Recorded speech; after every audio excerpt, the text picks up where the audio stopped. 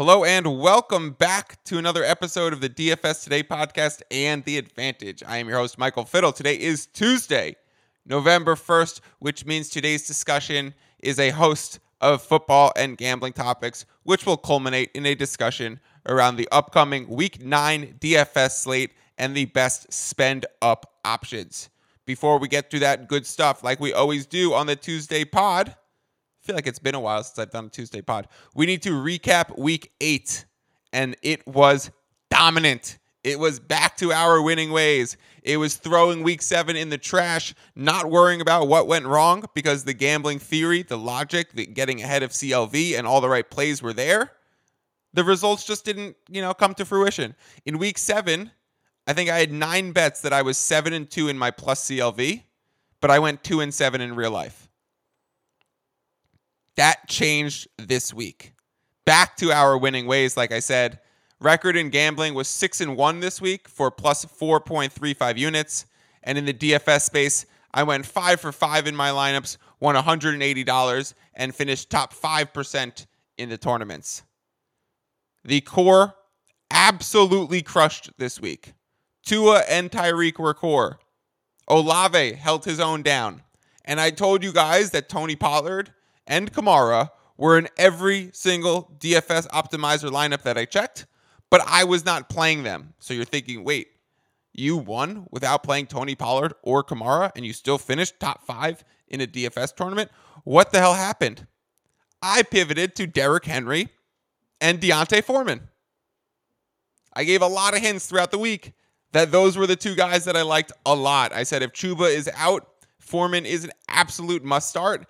And I said Derrick Henry's matchup was a dream, and that dream came true.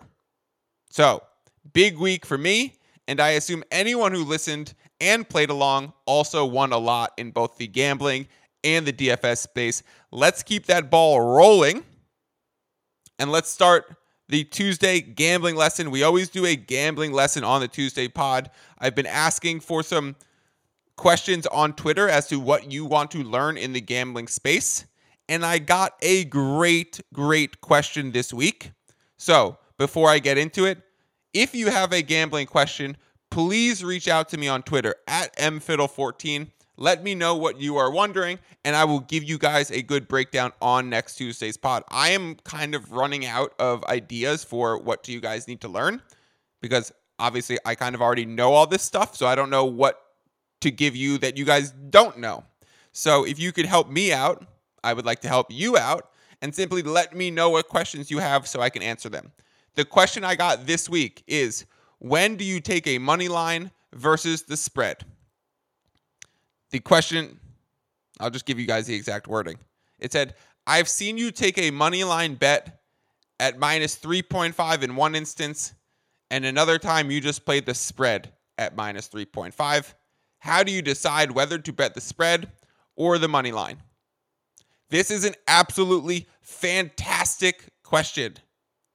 It actually comes with a pretty simple and pretty straightforward answer, and it's based off of line movement and key numbers, the things I am always talking about. Here's the basic premise. If a line crosses through a key number and I miss getting the spread at the key number that it crosses, then I'd rather have the money line. If the spread moves but does not cross a key number, I'll play the spread. It doesn't really matter what the numbers are or what the spread is. It matters what they are in relation to the line movement and the nearest key number. The reason for this is because games that are priced at a key number are 4% more likely to land right at that spot. So, our guy asked, I've seen you take a money line at minus 3.5 and I've seen you take a spread at minus 3.5. What gives? Here it is, Greg. If a line opens at minus 2.5 and moves to minus 3.5, that's the situation where I'd rather take the money line because it moved through the 3 and I missed getting that key number.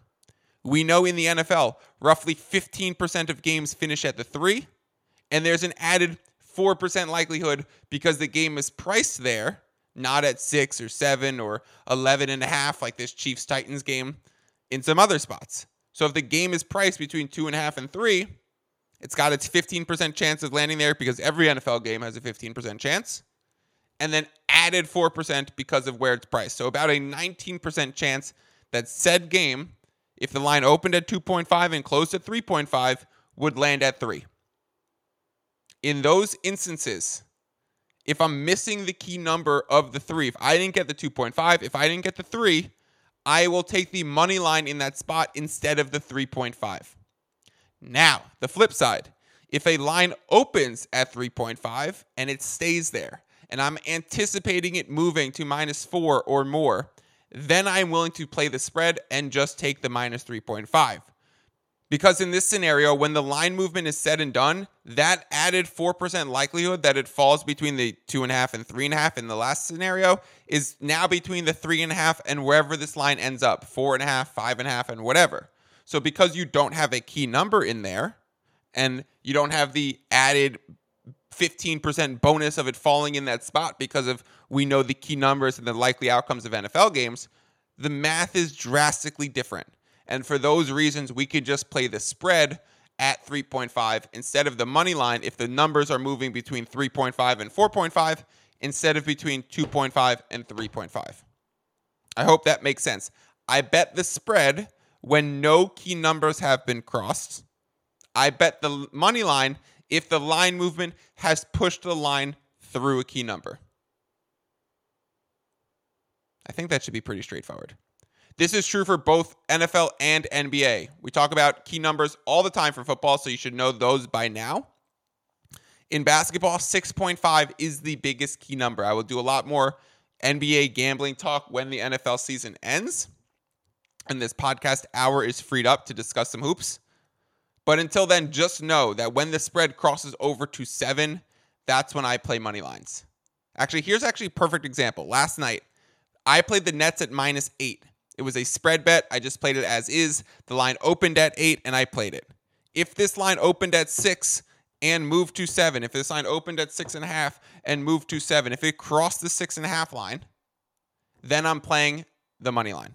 So Nets -8, that's where the line opens. That's where I'm getting it. I'm going to play the spread. If that line opened at Nets -6 and moved to Nets -7, I would have played the money line. I really hope that makes sense. Okay, let's get back to football a little bit, and let's track this week's line movement, and then we will start to discuss the spend up options on the upcoming Week 9 DFS slate. I'm going to really go through the games. Instead of going through every single one, I'm just going to go through the ones that have had line movement and action in them. If I don't mention a game that you're asking me about, it's because nothing has moved since the open in the lines that I track, and therefore I have no indicators on where to play or where to put action or where the action should be. So, Eagles versus Texans for Thursday night. The action here is towards the over. This line opened at 43. It's now at 44.5. We know 44 is a super key number for NFL totals. So this line is sharp towards the over. I took a bet on the under 43, and I've since lost such CLV. It's at 44.5 and juiced towards the over. That I cannot sell out of that ticket. It is locked. So I'm going to have to just ride with that one. It was a bad bet that I made, hoping for the under 43 in this Eagles-Texans game. But if you are betting this from a blank slate right now, over is the right bet. And there's money coming in on the Eagles. This line moved from a -13 to a -13.5. Scary stuff to be backing that big of a spread always in football. But that's where the money is. For Colts-Patriots, this line opened at Patriots -6. It's down to Patriots -5.5. So we are seeing some Colts money come in. The total has not moved at all. For Buffalo versus New York, Jets, absolutely no movement. We could skip it. Dolphins opened at a -4.5. I took it. So I'm on Dolphins -4.5. It has moved to Dolphins -5. So we are seeing some Fins money come on in. Let me see where that. The total has not moved. Stayed at 43.5, which I think is fairly low. I would lean over in a sense. The odds are slightly juiced towards the over, so it hasn't moved, but the odds have changed. So now you're paying bigger juice to take the over. Again, because this line is priced at 43.5, and I just said 44 is a key number, the reason why the odds are changing before the line shifts is because if that line were to shift to 44, that's a huge change. 43.5 to 44, much bigger change than from 45 to 45.5 or from 45.5 to 46. Because of the key numbers, the half a point makes a drastic difference. So they're changing the odds instead of changing the number. That makes a lot of sense when you dive a little deeper and look at it.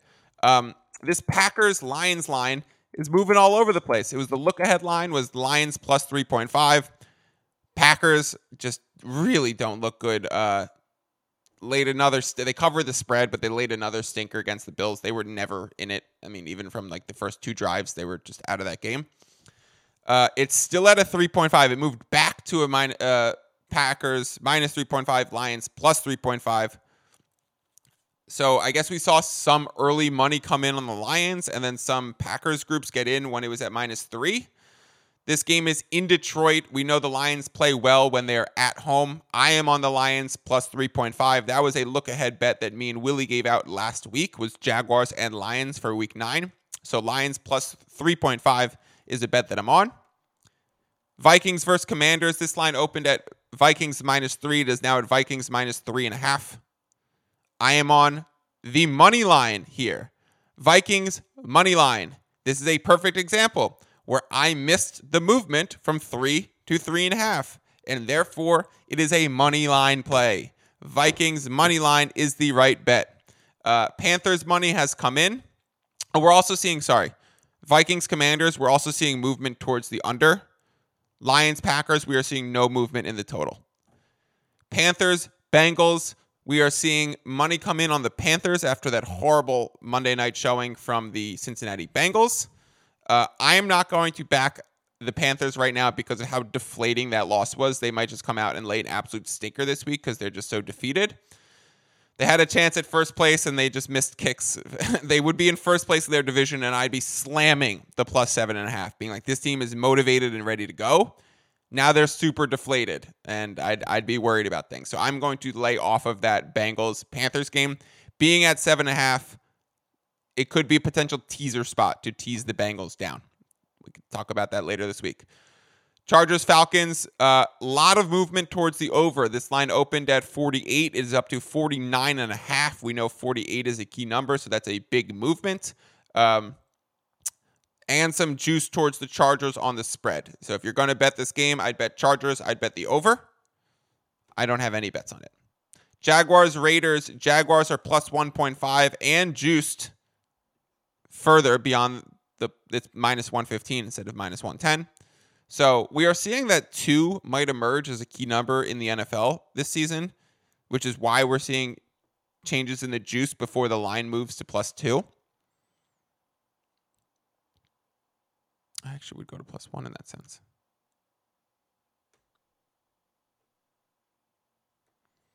Jaguars are a plus 1.5 against the Raiders. Again, this is another look-ahead bet that I gave out last week that I am on for this week. We are seeing the odds change, so the plus 1.5 is slightly more juiced. We are seeing some other books besides FanDuel move this to a plus 1, so I do expect Jaguars to be a plus 1.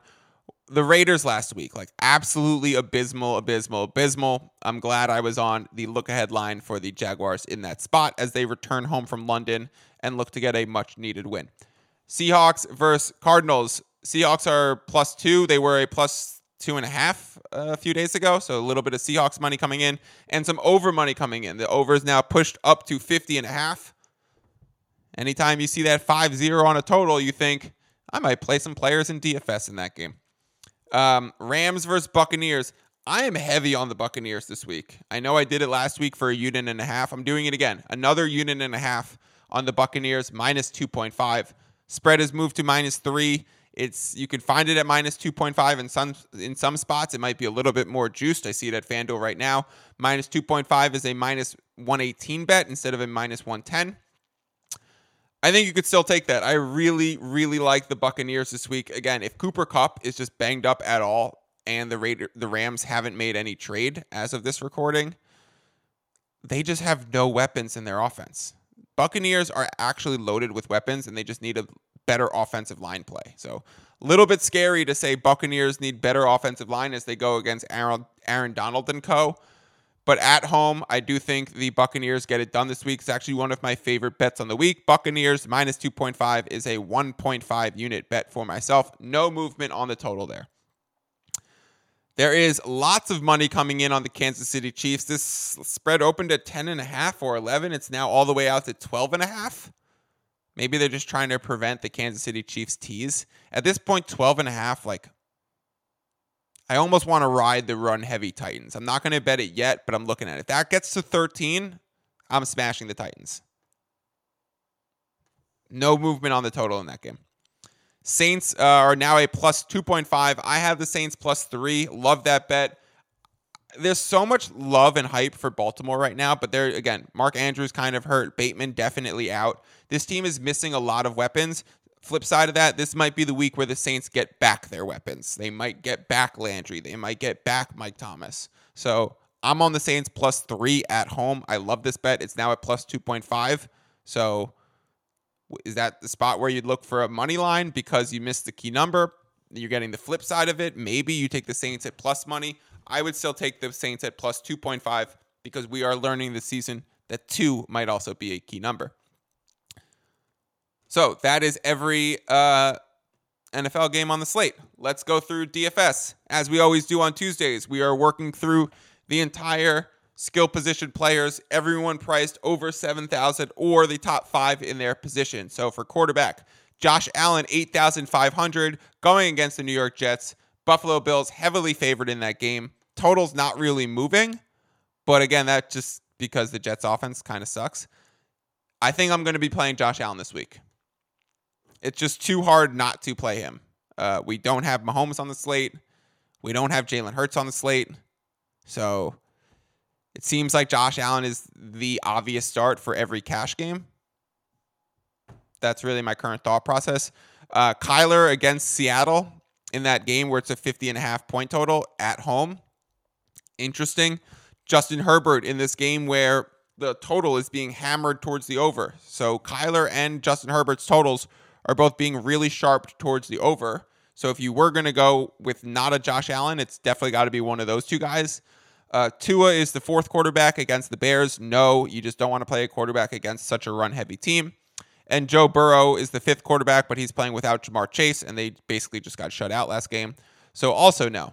So those are the top 5 quarterbacks. Josh Allen seems like the obvious play. Kyler Murray and Justin Herbert could be 2 little pivot points where you're also still getting a game sharp towards the under and a potentially elite quarterback. But it is so hard to not play Josh Allen right now. I think that's where I will be going. In the running back space, Eckler is the most expensive running back this week. I think he's also probably a must play. You might be spending up for the 2 highest players on the board in Josh Allen and Eckler. Mike Williams is out. Keenan Allen also not practicing early this week. He played in week 7. He had the bye to get even healthier in week 8. Come back to the start of week 9 and he's still not practicing. That's a bit of a red flag. So if he's out, we know Mike Williams definitely out. We know this game is being sharp towards the over. That just must mean a lot of work for Eckler. Check down man Herbert throwing Eckler all game. Could Eckler have 10 plus receptions?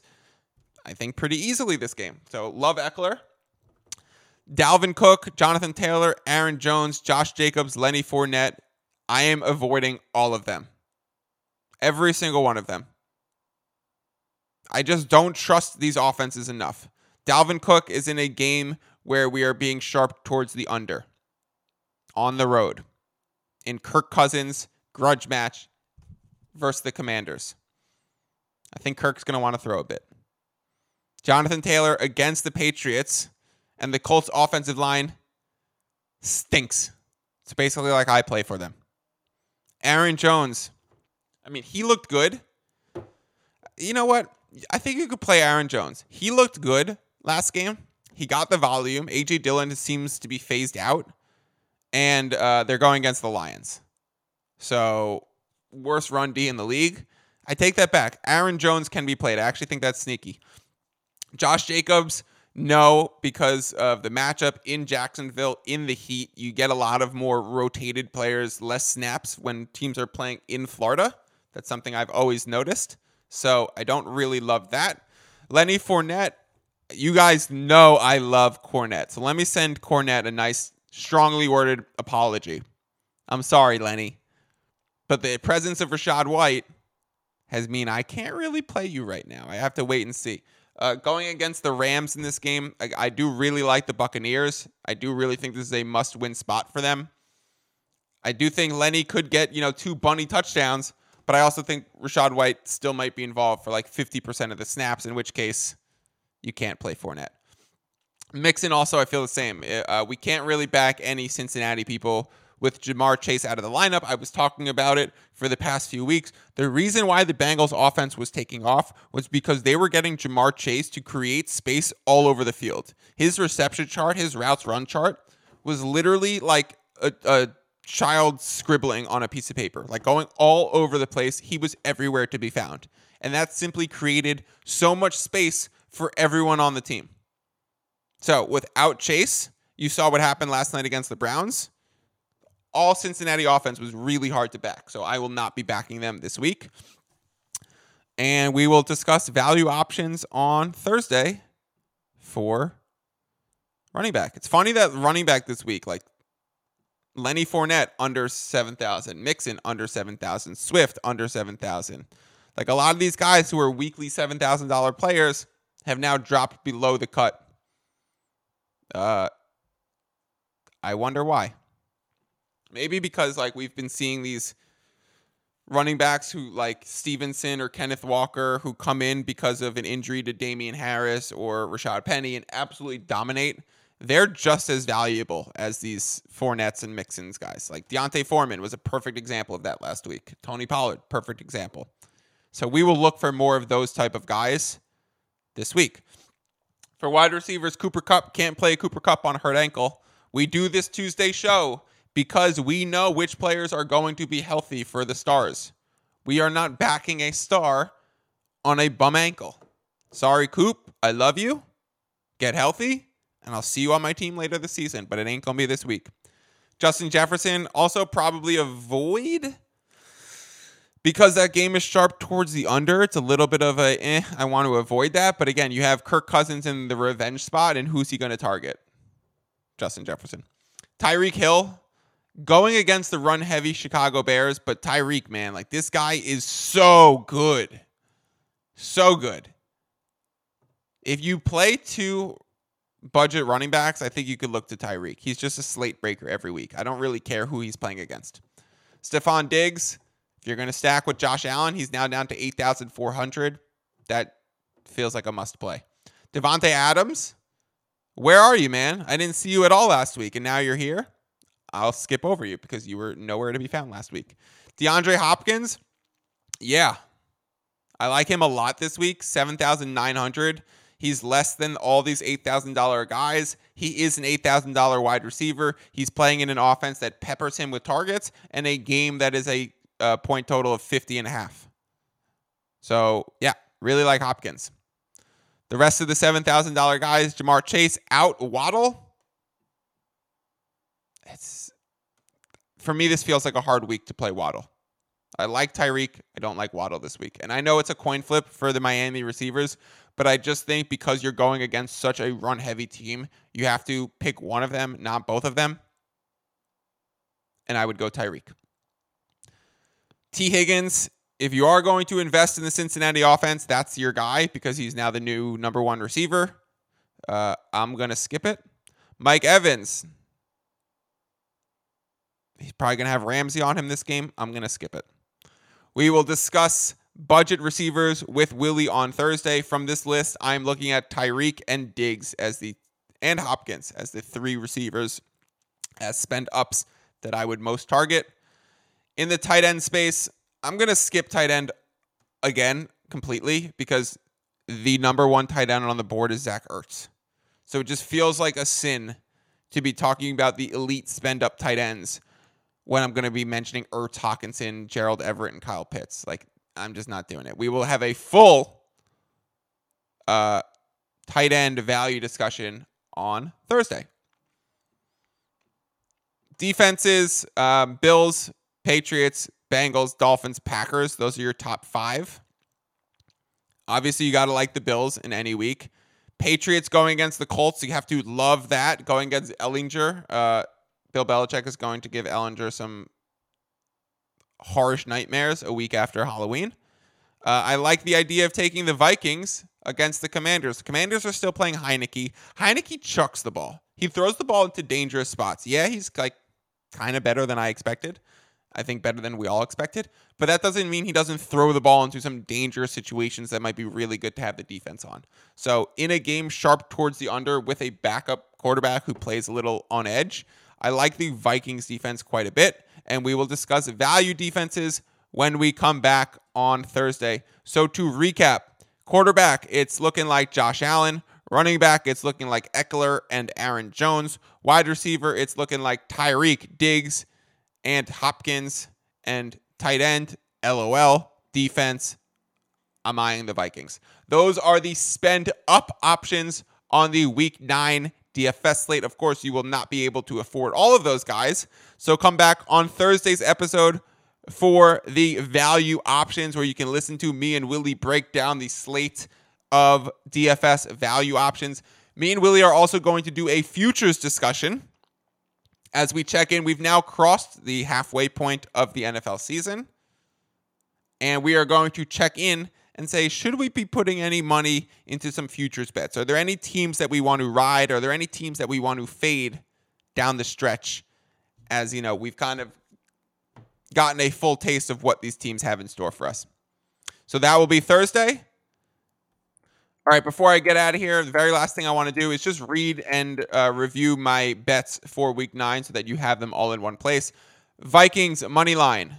Bucks, minus 2.5. Jags, plus 1.5. Saints, plus 3. Fins, Dolphins, minus 4.5. Lions, plus 3.5. Under 43 in the Houston Eagles. And over 48 in the Saints versus Baltimore Ravens game. Those are my bets. They are all for 1 unit, except for the Bucks bet. Bucks minus 2.5 is a unit and a half.